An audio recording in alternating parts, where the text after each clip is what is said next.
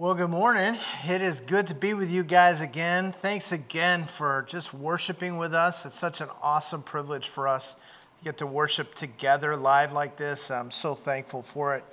Hey, we are finally coming to the last week in our series on the Church Defined. You know, we've been trying to get this picture of the church in your minds and try to give you some ways to think about it. Certainly, we haven't completely exhausted the definition of the church, but we've really been talking about these four pillars of the church, or what we're using as four legs as a stool, right? And we're saying that if you have a four-legged stool and even one of those legs is weak or one of those legs is missing, everything comes crashing down. And when it comes to the church, those four legs are love, unity, worship, and ministry. And we've been talking about this now for several weeks, and I'll be honest with you, I just feel like I haven't said enough. I can't believe we're coming to the end of this series, and I feel like there's so much more to say about the church, and I just haven't said enough. But then I started realizing I'm a preacher, and preachers never think they said enough, right? So I'm going to leave that in your guys' hands. I want to encourage you to take it from here and go into the book of Acts and look at the church. Read Paul's letters and think about what he says about the church. There's so much more for us to think about when it comes to the church. Last week, we got to the fourth leg, right? And we started talking about ministry. And hopefully what you got out of last week is that it's not okay to sit shyly in the corner. It's not okay to sit back and watch other people do the ministry. But if you are a follower of Jesus Christ, if you are a Christian, if the Holy Spirit lives within your life, like it or not, ready or not, you are a minister. And the Bible describes you as a minister. And it is essential to the work of the whole church, the mission of Christ in the world, that every one of us is using our gifts to minister to people. And like Moses, we might be afraid and we might have a million reasons why we shouldn't be chosen, but God didn't call you because you're qualified. He qualifies you after He calls you. And God has equipped you to do what God is calling you to do. So you got that last week. Hey, there's a calling on your life. God expects you to be a part of the team. God expects you to be in ministry. And I think one of the common ways you could respond to a challenge like that is to say, yeah, but how? I mean, it's one thing theoretically, but how do I actually make a difference? Because I look in the mirror and I don't see someone who's really equipped to make a difference. So how do I do that? I mean, especially in this day and age. I mean, I know we all know this, but we've been living through the weirdest year I can think of. It has been a crazy year, and we're only halfway through. It has been difficult. There have been so many things that happened. By now, you've probably forgotten that the year started with the country of Australia on fire, and it was followed up by the United States going to the brink of war with Iran. And then on a Sunday morning while I was preaching, the news broke that Kobe Bryant had died. And the whole country just responded in shock to that.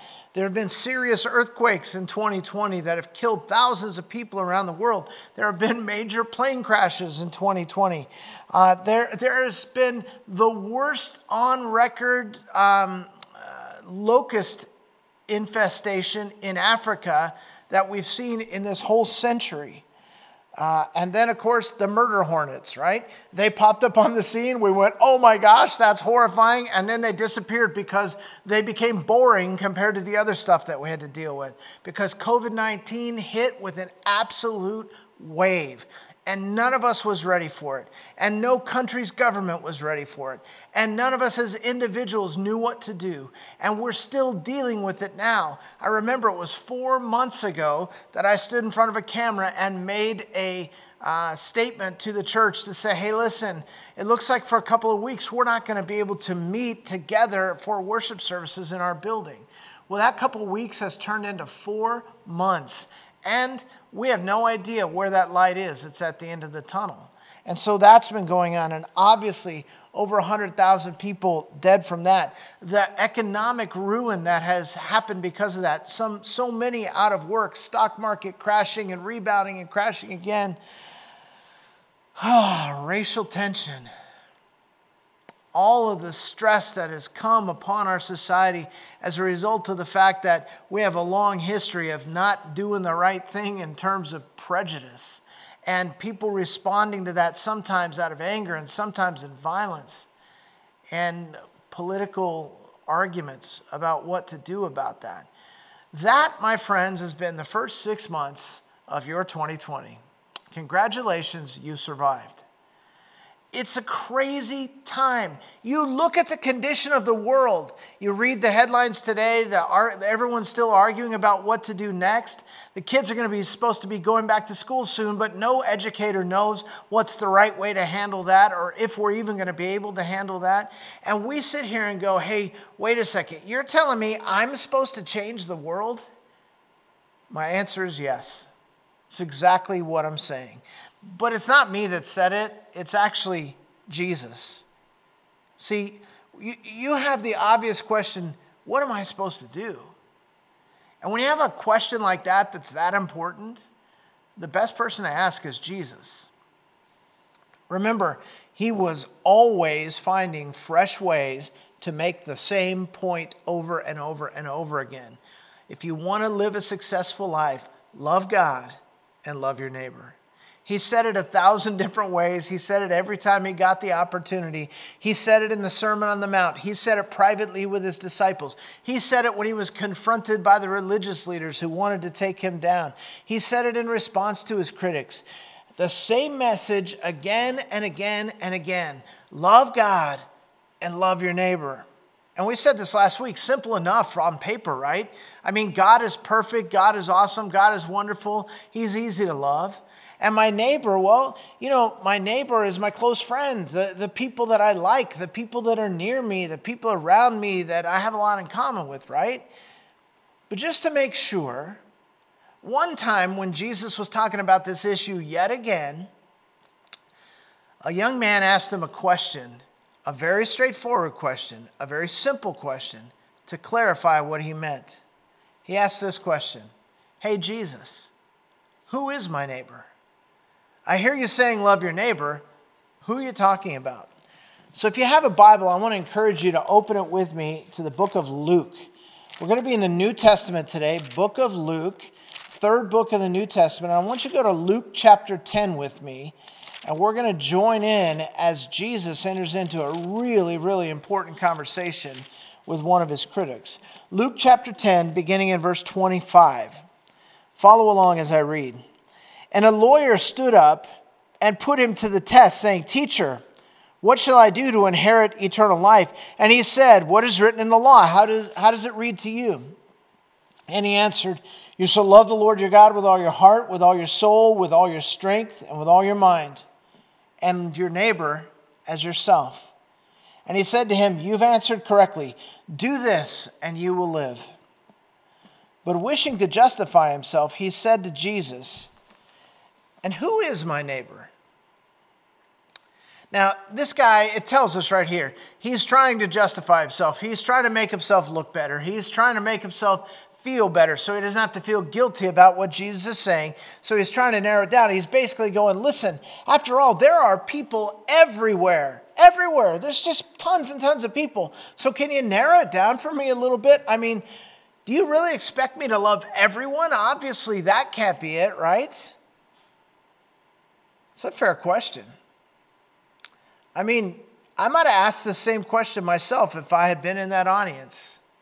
And in typical Jesus fashion, he answers the question with a story. Pick it up with me in verse 30. Jesus replied and said, "A man was going down from Jerusalem to Jericho and fell among robbers. And they stripped him and beat him and went away, leaving him half dead.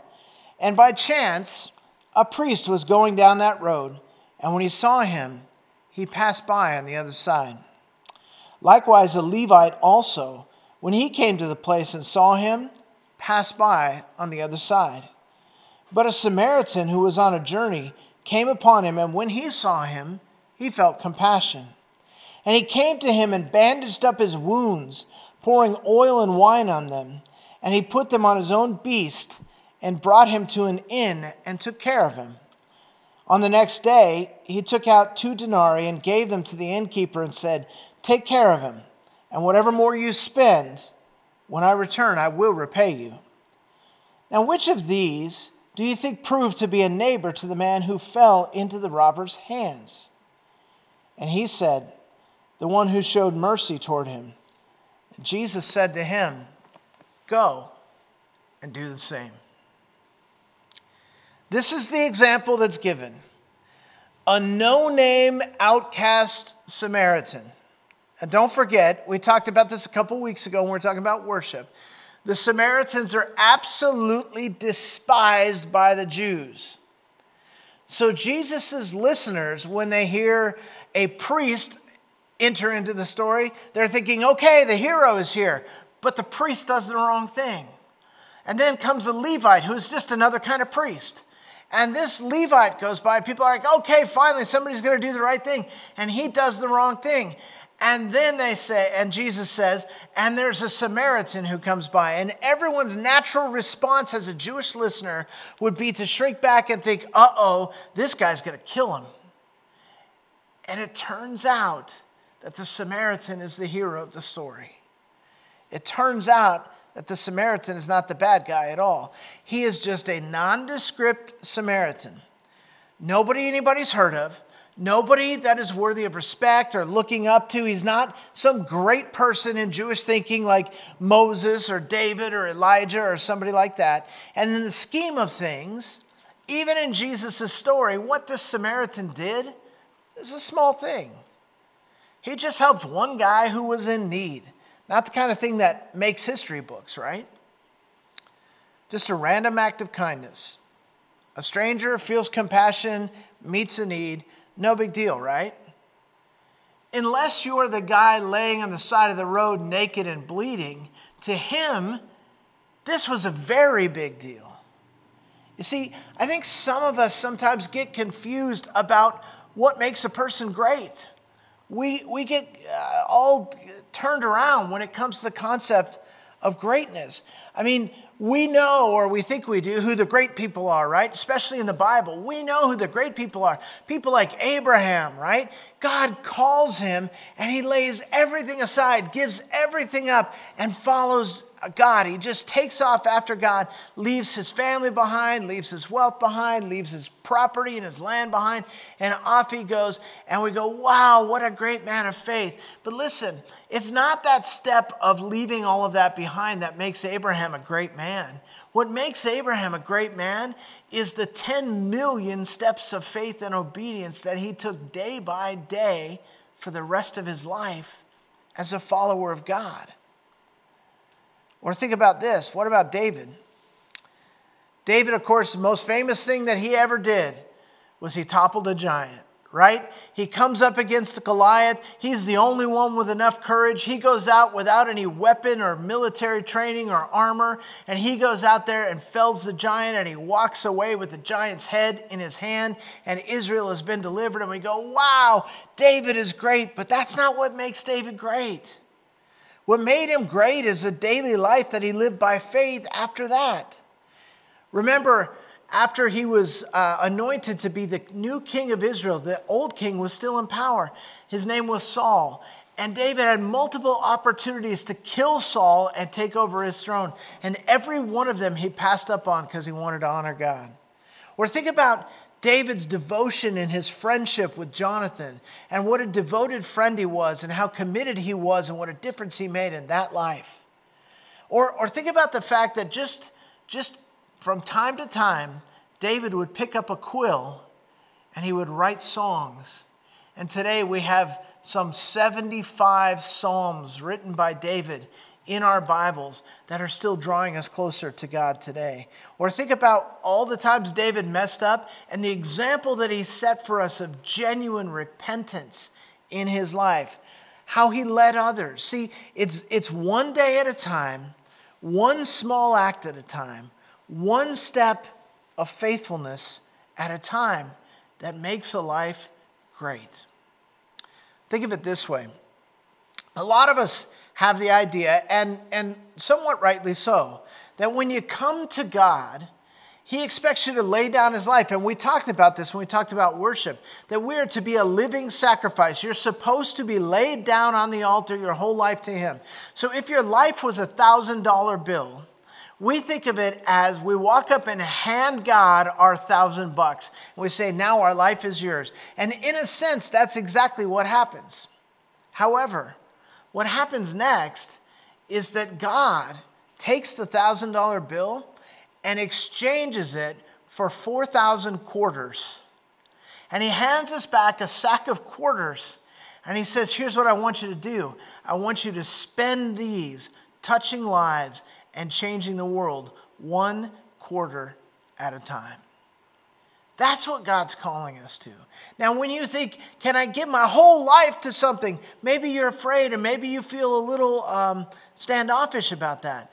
But when you think, can I spend a quarter? Can I just make a little investment? Can I do a little bit here? Can I do a little bit there? Think about the Samaritan in Jesus' story. Not a powerful man. Not an influential man. Not a famous man. In fact, he didn't even have his religion figured out, right? Just a guy who made a sacrifice to care for his neighbor. And Jesus says, that's a great man in my book. That's the example I'm calling you to follow. Now, let me just take a diversion here. I want to make a side note because we're talking about this idea of loving our neighbor. And as I said earlier, we tend to think of our neighbor, by definition in our society, a neighbor is a person who lives next to you. A neighbor is a person in very close proximity to you. A neighbor is somebody who's like you, someone you have a lot in common with. Probably in your neighborhood, people are basically in the same socioeconomic station in life. Probably most of the people in your neighborhood are of the same race. Probably the people in your neighborhood have similar views. And you think, yeah, these are the people God is calling me to love. But in His story, Jesus makes a point of choosing a protagonist who is absolute opposite of the person that He helps. He says, this is how neighbors work. These guys don't have anything in common. These guys wouldn't so much as say hello to each other if they passed one another on the street. These guys don't go to the same clubs. They don't know the same people. They don't vote for the same politicians. They don't listen to the same music. They don't live in the same neighborhoods. These guys don't have anything in common. And Jesus makes a point of making His hero a Samaritan. But you know who was like the victim in this story? The priest who walked right by him and ignored him. The Levite who walked right by him on the other side of the street and ignored him. But his neighbor turned out to be the one he had nothing in common with. What makes you a good neighbor is not your proximity to somebody, it's your willingness to serve that person. And sometimes you have to leave your comfort zone in order to find your neighbor at his point of need. And when you find him, don't be surprised when he doesn't look like you. And don't be surprised if he doesn't think like you. And don't be surprised if he doesn't vote like you. And don't be surprised if he doesn't follow the same people on Twitter as you do. But God just might call you to go to the other side of the tracks in order to find your neighbor and meet his needs. This tribal mentality that is so prevalent in our society today has absolutely no place in the Church of Jesus Christ. This idea that we just define ourselves according to whatever group we decide to belong to, and that group becomes the driving force in our life. And I care for the people in that group, and I care for the issues facing that group, and I do what's best for that group, and I couldn't care less about anybody else. In fact, those other groups are all sort of enemies to me. Now you may say, well, Pastor Doug, you're being you're exaggerating. Really, have you been on social media lately? Have you turned on the mainstream media lately? Are you listening to what the politicians are saying about each other? Are you seeing what's happening in the marches and the signs that are being held up and the hateful epithets that are being put out toward people? We've just sort of decided, I guess I better figure out who my people are, and those are going to be my people. Jesus says everybody's your people. And it's time that we wake up. And it's time that we stop making this just about doing what works in my comfort zone. And we start to care for people everywhere. If we're going to be used by God to change the world, we're going to have to lead the way. Do you hear that, church? We have to lead the way in serving people who may not be like us. Because we all have one thing in common as people. We're all made in the image of God. And therefore, we all have inherent value. We all have inherent worth. We all have inherent dignity. And so the issue is not what skin tone do you have, what political party do you belong to, how much money do you have in the bank. The issue is, are you a human being? Because as a human being, God has called me to make you my priority. Sometimes it's in caring for what Jesus calls the least of these that we see God change the world through us. And I've told this story before, but I think about it often. When I was in high school, I came to know Jesus right at the beginning of my freshman year. And it was a massive life change for me. Everything changed for me on that day. And I've been following the Lord ever since. Now, I went to a really big high school. We had 4,300 students in my school. And I was not the homecoming king. I was not the president of the student body. I'm not the most popular kid in the school. But I fit in a bunch of different crowds. I never went to school thinking, man, who am I going to eat lunch with today? I always went to school every day, couldn't wait to see my friends, knowing I was going to be accepted, knowing that I fit in, knowing that I had my group, multiple groups that I could choose from. But what I started to notice, I think it was around my sophomore year, I started to notice that all around my campus, especially at lunchtime, well, all the groups would gather 10 and 20 at a time, and they'd be sitting in circles eating their lunch and messing around and doing their thing. If you went to the corners of the campus, if you went out behind the baseball field, if you went down into the science hall, if you went around the corner behind where they store the equipment, you'd find some kid sitting there with this brown bag eating his lunch by himself. They were all over my campus. And the Lord just helped me to start noticing them. And as I started noticing them, He put them on my heart. And I thought, wow, these kids have no one inviting them into their group. And so I decided that day that I was going to make it a point to spend my lunch hours with those kids. And little by little, I went around, I would introduce myself, I would ask if I could sit down and have lunch with them. And most of the time, they were thrilled at the opportunity. Many, many, many of those kids I got to share Christ with. Many of those kids came to know the Lord. My youth group became swelling with kids from my campus. Outcast kids. Kids who had never been cared for. Kids who didn't have friends. Kids who were new to the community. You know what I found out? Most of them were fantastic people. Some of them are still dear friends in my life to this day. What an awesome thing to be able to realize that such a small gesture could actually change someone's life, could actually change someone's eternity. God is calling us to care for our neighbor. Isn't that what Jesus did for us? Take your Bibles and go to Romans chapter 5. Just a few books to the right. After Acts, you're going to find Romans. And there's a very famous passage in Romans chapter 5. I want to just read you like 3 verses here. It's starting in Romans 5, verse 8. It says this, "But God demonstrates His own love toward us, in that while we were yet sinners, Christ died for us. Much more than having now been justified by his blood, we shall be saved from the wrath of God through him. For if while we were enemies, we were reconciled to God through the death of his Son, much more, having been reconciled, we shall be saved by his life. In that little passage, it reminds us, listen, God didn't come looking for you because you were so wonderful. You were his self-declared enemy. You were a sinner by definition and by practice. And the holy God decided to come and make you his friend. I mean, isn't this what God does for us? He asks us to do the same for others. That's the gospel. That's what Jesus did.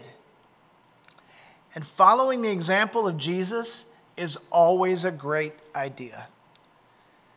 Which gives me a chance to make a shameless plug for the sermon series that starts next week. Next week, we're going to be taking on a new series where we're going to be looking at the life of Jesus. This series is called Follow Me, Walking in the Footsteps of Jesus. And what we're going to do is look at these pictures in Jesus' life, and we're going to see the way that Jesus acted, the motives that moved Jesus ahead, the compassion that drew Jesus to people, and how Jesus lived his life and what he prioritized, and how we can apply those same priorities and values in our own lives. So I hope you will be here for that next week. But Jesus set the example for us in this too. He said, you're supposed to love your neighbor as yourself, and I don't care if your neighbor is your enemy. All the more reason to love him.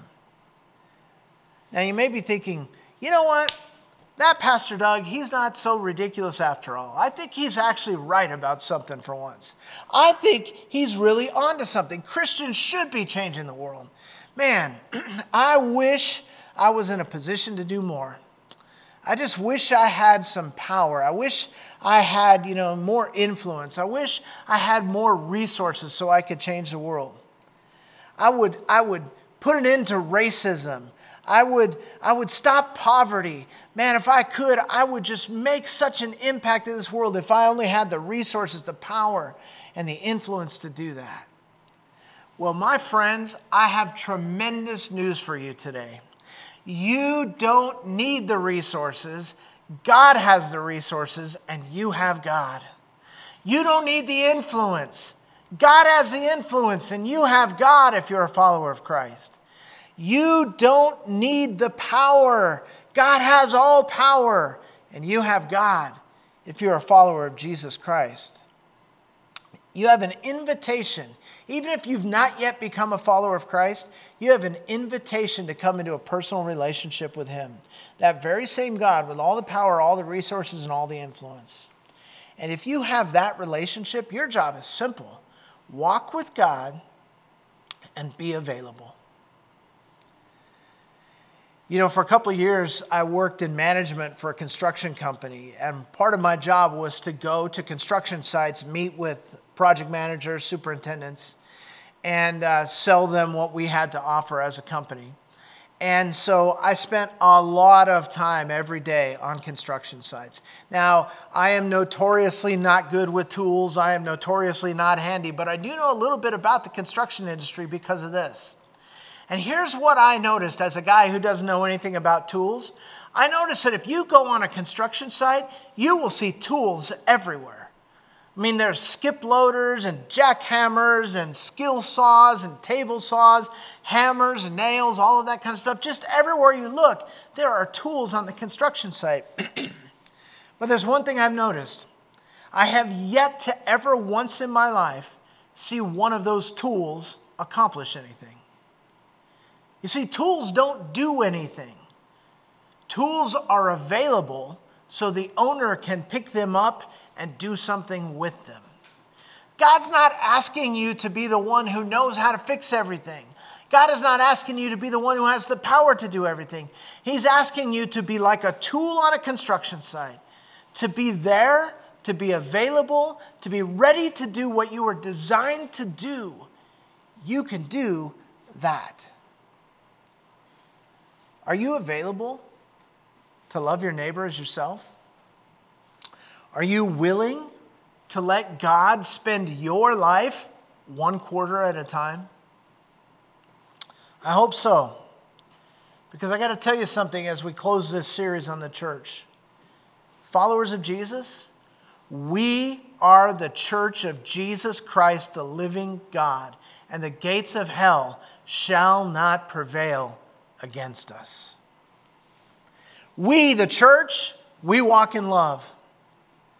We, the church, we operate in unity. We, the church, we live to worship. And we, the church, cooperate with God so that He can use us to change lives and change the world through ministry. People are hurting out there. People are desperately in need of the touch of Jesus Christ. And they're trying to find purpose and meaning in a world that is full of chaos and out of their control. And they're being lied to on every front. We are the church, the light of the world, ambassadors for Christ, called by God to do more than sit in the audience and watch everything fall apart, but called by God to be the influencers who change the world one day at a time, one selfless act at a time, one life at a time. And so I ask you, church, what do you think? Are you in? Let's pray. God, we come before you, first of all, thankful that you have made it even possible for us to be your church. That while we were yet sinners, while we were still your self-proclaimed enemies, you came after us and met our needs. That you served us, that you loved us, not because we were like you, but because we weren't, and we desperately needed it. As we look out on a world and it seems like it's dividing into factions, and we say, they're not like me, they're not like me, they're not like me, only these people are like me. Oh God, won't you help us to see the spark of God, the image of God, the likeness of God in every human being, and begin to say, it's my job to make a difference for him. It's my job to be an influence for her. It's my job to shine the light on him. God, we are your tools available at your discretion. Use us, we pray. In Jesus' name, amen.